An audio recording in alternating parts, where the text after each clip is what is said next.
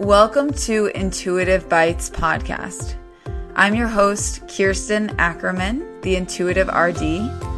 I'm a non-diet registered dietitian and intuitive eating coach. My mission is to help women recover from diet culture and heal their relationship to food and body. Follow along as I speak with leading professionals in the field and explore concepts of intuitive eating, health at every size, and body liberation.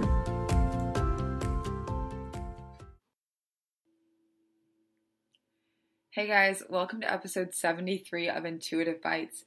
Today I'm chatting with Alyssa Rumsey, who you may know from Instagram as Alyssa Rumsey RD, and we are talking about her new book, Unapologetic Eating.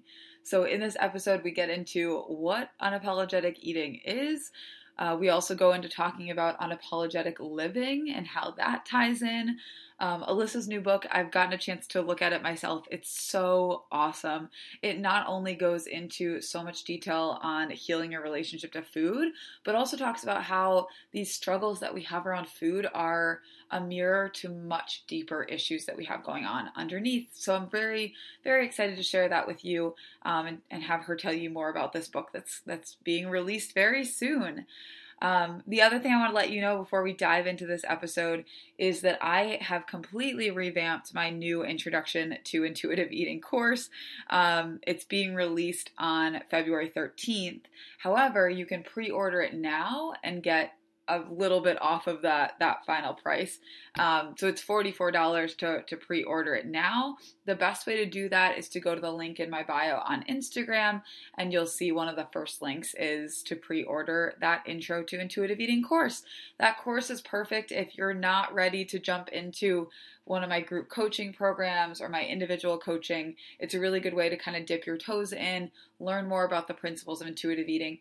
And what I love about this course so much is that I've included an entire section on common misconceptions and sticking points on your intuitive eating journey. I see over and over again clients coming to me for one-on-one coaching who are stuck in these particular ways. And it's really hard for them to kind of get past that. So I'm sharing all of those details and obviously how to get past that. Again, go to the link in my bio on Instagram if you want to pre-order that course and get a few dollars off that final price. And that's all I have for you guys. So let's go ahead and listen to my conversation with Alyssa. All right, Alyssa, we're good to go. So I had you on the podcast. I can't believe it was a couple of years ago. You mentioned that to me. But I want you to introduce yourself again for those who didn't hear your episode. So can you just explain kind of a little bit about what you do, who you are, all of that? Sure. Well, I am happy to be back. And yeah, it's wild that I think it was like 2 years ago. And I feel like so much has changed. Personally and professionally in 2 years. So I'm a registered dietitian, a certified intuitive eating counselor. I often use the title nutrition therapist because I feel like that speaks a little bit better to the work that I do. And I have a virtual private practice where I work with people one-on-one. To help them heal their relationship with food and their bodies and move away from diet culture and, support their health and however feels best for them. And in addition to that, I also have a couple of online programs, and I have a couple of dietitians also in my practice who do some work in some other specialty areas that I don't have, which has been really great to be able to expand in that way over the last few years. That's so cool. How many dietitians do you now have in your practice? So I have 3 dietitians in my practice, and we all practice from the same philosophy, but some of them have more experience with like clinical eating disorders. Some have more specialty in like gut health. We have like women's health, PCOS. So kind of the from a weight inclusive perspective, like not focusing on weight as this measurement of health, but really how to incorporate that with different other conditions or disease states. That's really cool. I feel like I kind of heard it floating around from folks before that like sometimes they feel like when they're choosing a dietitian to work with or something like that, they're either choosing someone who's specialized in intuitive eating and, health at every size and this kind of thing, or someone who does that like medical nutrition therapy. And I feel like that's, hopefully there's more options, right, for people who are kind of blending those things, because they absolutely can be blended, Yeah. Oh, exactly. I mean, I always say like intuitive eating can be, overlaid with, and a weight inclusive approach can be overlaid with any kind of health condition. Also, performance. I was like talking about this the other day, like sports nutrition, like it goes with everything. And yeah, it doesn't have to be this like one or the other. And I think that's what's so great. And it fits together so well. And it's just such a more compassionate and just sustainable way to be able to make health changes. Exactly. I love that. So I want to dive into what we're here to chat a little bit more about today, which is this book that you're releasing in just a few weeks when this episode releases, called Unapologetic Eating, Make Peace with Food and Transform Your Life. So can you just share like just broadly a little bit about like what called you to kind of work on this, and just like, generally maybe like what unapologetic eating really means to you? Sure. So, I'd always kind of like had like, oh, I'll write a book someday, like on my like someday list. And then I actually just had a publisher reach out to me who was interested, had seen my writing and was like, hey, have you ever thought about writing a book? And it's so funny because what I had pitched him on that call, like not prepared at anything, was like really what this book turned out to be. And I think that just speaks to like, this was something inside of me that I'd obviously been like subconsciously sort of sitting with, but hadn't like put it out. And so really my goal with this book, there's so many amazing books in the weight inclusive space, the anti-diet space, intuitive eating space, and more coming out, which is so wonderful to see. But really where I wanted to sit was this place where, helping people see how in the process of healing your relationship to food and working on, healing your relationship with your body and reconnecting to your body, how it's so much more than just that. Like food really serves as this entry point to doing this really much deeper, more introspective work. And this was, it's basically like what I go through with my clients, because this is what I see with my clients. And when I transitioned from like a weight centric approach to a weight inclusive approach and started using the intuitive eating framework, I was like, oh yeah, I'm like helping people with their relationship to food. And it was very quickly evident to me, as I think it is to all of us that go through this process, that yes, we worked on their relationship to food, right? Like, yeah, they can eat a hamburger or like eat ice cream and not feel guilty. But oh my gosh, it was so much more than that. And it just got to these like much deeper rooted things. And because food is really this like symptom of a problem, it's not actually the problem. And so really helping people unpack that and unpack all the ways in which, their experiences in their body have shaped them, and their experiences of living in a, fat phobic society has shaped them.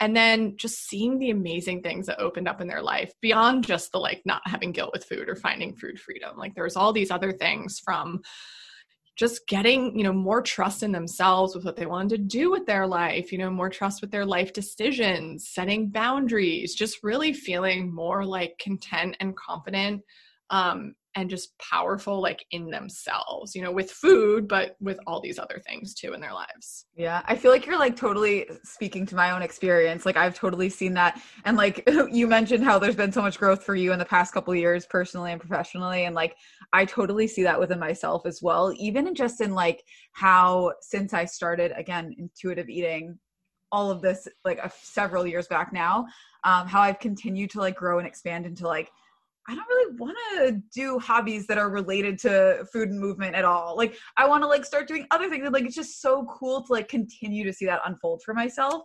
So I don't know if that resonates with you. Yeah, totally. I mean, I think this is really this idea that as we like liberate ourselves from these like shoulds around food, really what we're doing, because what's underneath that is all these other shoulds from society that manifests as food. And these like supposed tos. So really what we're doing is liberating ourselves from all these other things that have been put on us, and really kind of doing that deep, often very hard work to figure out like who we are underneath all of that. And in terms of, the title, The Unapologetic Eating, really with that, what that means to me is just this being able to eat what you want, how you want, when you want, without that guilt or without feeling ashamed or without feeling like, oh, I need to justify or explain myself. But it's also bigger than that, right? So it's like what I just said. It's really this idea of like unapologetic eating being like getting back to the roots of who you were and who you are before society kind of started, you started getting these messages from society about telling you who you should be. And so really the book, it's unapologetic eating, but really, and this is what one of my earlier reviewers said, she's like, this is really like unapologetic living. So it's not just food. Probably about half of it is food. Half of it has nothing to do with food. And it's all these other pieces, which was actually really fun to write. That's so cool. And I definitely noticed that too.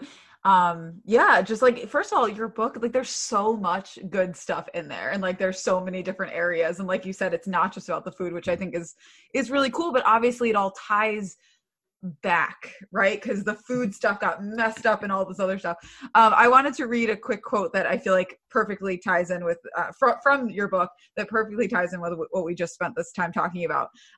So the quote is, "I quickly learned that food behaviors were the symptom, not the problem, and the relationship that really needed mending was the one people had with themselves." Yeah.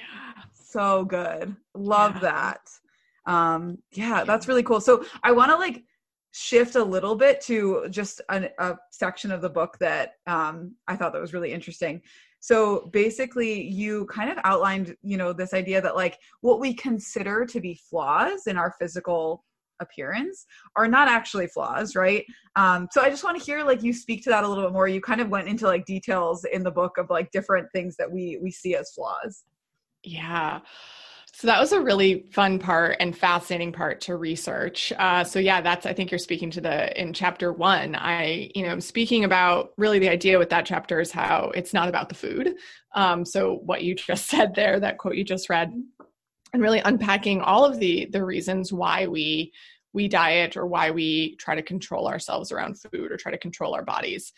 And yeah, digging into the history of basically like the beauty and body ideals that exist in Western society. And it's so fascinating because, and I think a book that literally is just about this topic that I quote in that chapter is Naomi Wolf's The Beauty Myth.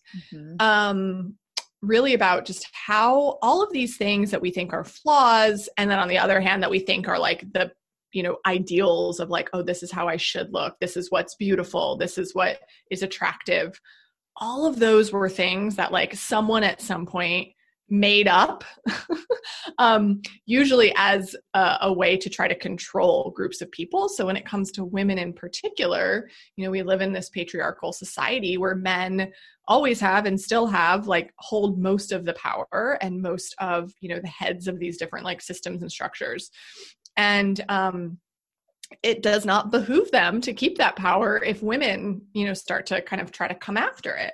And Naomi Wolf talks about this so beautifully in, in her book about, dieting and kind of chasing these different beauty ideals and spending time on them is a really big distractor and does not allow women to stand in their power. So I outline, all of these things, everything from like cellulite to, white teeth to gray hair, body hair, the cellulite one I think is so fascinating. And this was something I learned a couple of years ago about, cellulite is something. I remember having this client who was like, even if like I didn't live in this society, I still wouldn't think cellulite was attractive. And I was like, really? Because like almost 90% of women have cellulite, no matter what their body size, what their weight, they have cellulite. And these are natural dimples, right? That are a result of just how our connective tissue and our fat is structured in bodies that are producing more estrogen.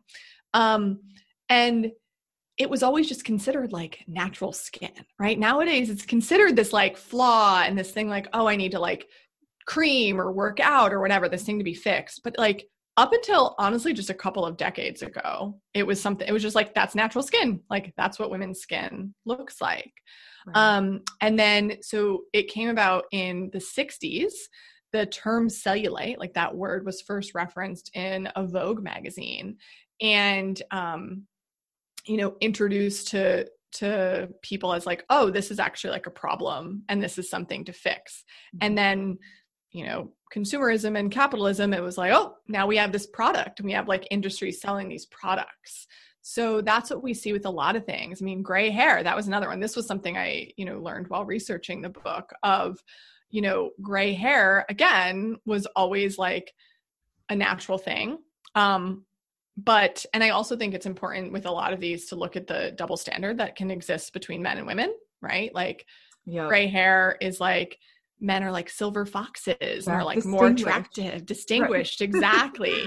And then women, it's like from a very young age, you get this message of like, no, like you need to age gracefully. And that does not include gray hair. And, right. you know, you have to cover it up. And yeah. And then so really the big uptick in women dyeing their hair and covering their grays was when Clairol, which is like the hair coloring company that we know, was already in existence, but they, in an effort to get more clients, right, to get more people, consumers buying their product to make more money, they decided to appeal to, you know, I think this like deep human anxiety around getting old and dying, but appealing to women's anxieties about this. And they ran advertisements that literally said, like, I think I put this in quotes in the book. These advertisements literally said that gray hairs were causing you to be old and, quote, not fun. Oh. And that, you know, they could only then have friends from like the older set and they could only wear subdued colors. And then like those ads came out and then like clearly women are like, well, wait, like I don't want to be not fun. I don't want to be, you know, this. So yeah, all of these things, you know, white teeth, you know, now we have like the Botox and the fillers and this like flawless skin, you know, all of these things were things that were like, I say in the book, like, we don't pop out of the womb with this idea of that, like wrinkles are ugly, cellulite is bad. Like, no, these are things that we are taught. Right. It's kind of wild. Like, how you were saying, I mean, way back, like that 90% of women like have cellulite. A lot of these things, you know, gray hair, whatever, like they're completely naturally occurring, like human, like it's just what you're going to most likely experience. And then these companies come in and say, those are bad. Here's a product to fix it. Like when you look at it, when you step back, it's like, okay, this is very obvious what's going on here. And I don't want to contribute. I don't want to be a part of this. Yeah. You know? Yeah, totally. I really do think that this like zooming out and looking at the bigger picture and looking at how it's not like, oh, there's something wrong with you. And really just having a choice, right? Because sure, like you can still know all this and still get Botox or still dye your hair or still wear makeup or whatever it is. And that's totally fine. But I think it's, you know, coming back to like, well, two things. One, like, it being more of a choice. And like, okay, yeah, I enjoy partaking in this, or I like doing this thing or whatever it is.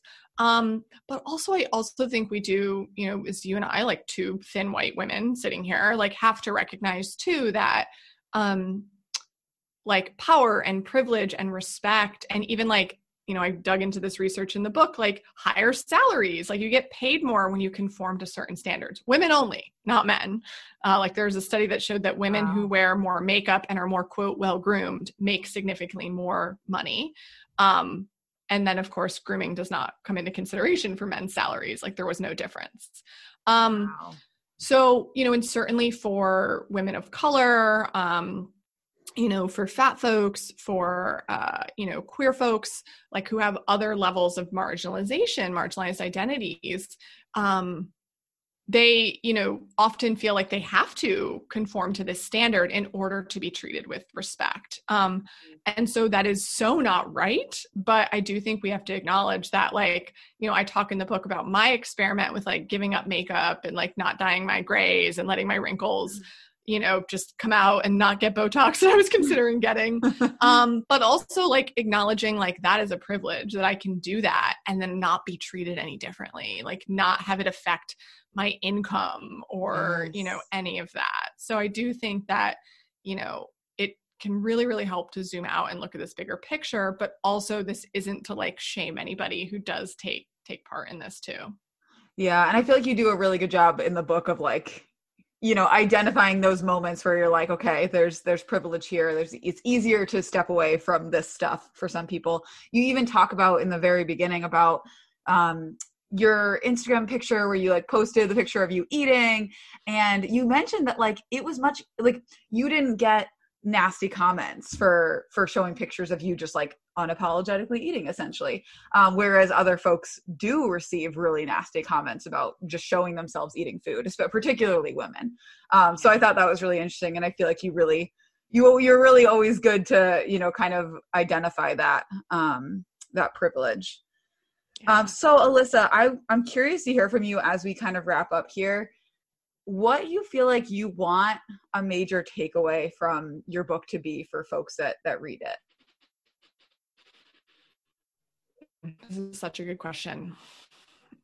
I would say the thing that I hope people take away is, this book is not about me telling you should or should not do something or should not believe something. Like, I really want this to be a book of just like unpacking for yourself and, kind of unlearning these different things that have been maybe put on you, and then figuring out for yourself, like where you want to go from here. So I really hope that people, what they can take away with it is just more trust in themselves, more trust in their intuition, both with eating, but with other pieces too.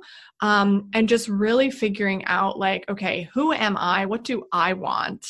And just having a lot more, strength and ability to really like stand in their power. I love that. Awesome. Can you share with people both where they can find you and your work, and then also just a few details about the book release and all that good stuff? Definitely. So my website is alissarumsey.com, and there's more information there about working with me and the different programs I offer. Also, my Instagram is a great place to connect, as I am on there daily, and that is Alyssa Rumsey RD. And then, yes, the book Unapologetic Eating, it comes out February 9th. It is available for pre-order. And if you pre-order it, you actually get it on the day of release, which is great. So you can get that. That's anywhere Unapologetic Eating is available, basically anywhere books are sold at this point. But alissarumsey.com/book has more information about it and links to where you can purchase. Perfect. I will make sure to share that with everyone. Thank you again, Alyssa, for coming on and chatting today. Yeah, thank you so much for having me. Of course. All right, guys, that is a wrap on episode 73 with Alyssa Rumsey. If you want to hear more from her, you can definitely check her out on Instagram at Alyssa Rumsey RD. And you can find more information there or on her website about her new book, Unapologetic Eating. And if you're interested in my revamped Introduction to Intuitive Eating course, you can go to my bio on Instagram. My Instagram handle is at theintuitive_RD, and you can easily just get the pre-order for my Introduction to Intuitive Eating course there. Finally, if you've been listening to my podcast for a while now, and it's been helpful to you, I would really, really appreciate you leaving a rating or review on iTunes. Obviously, it helps this podcast get out to more people and get this message out to more people. So if you've been listening and really enjoying what you're hearing, please take a moment to do that. All right, guys, I hope you have a good rest of your week, and hopefully I'll talk to you soon.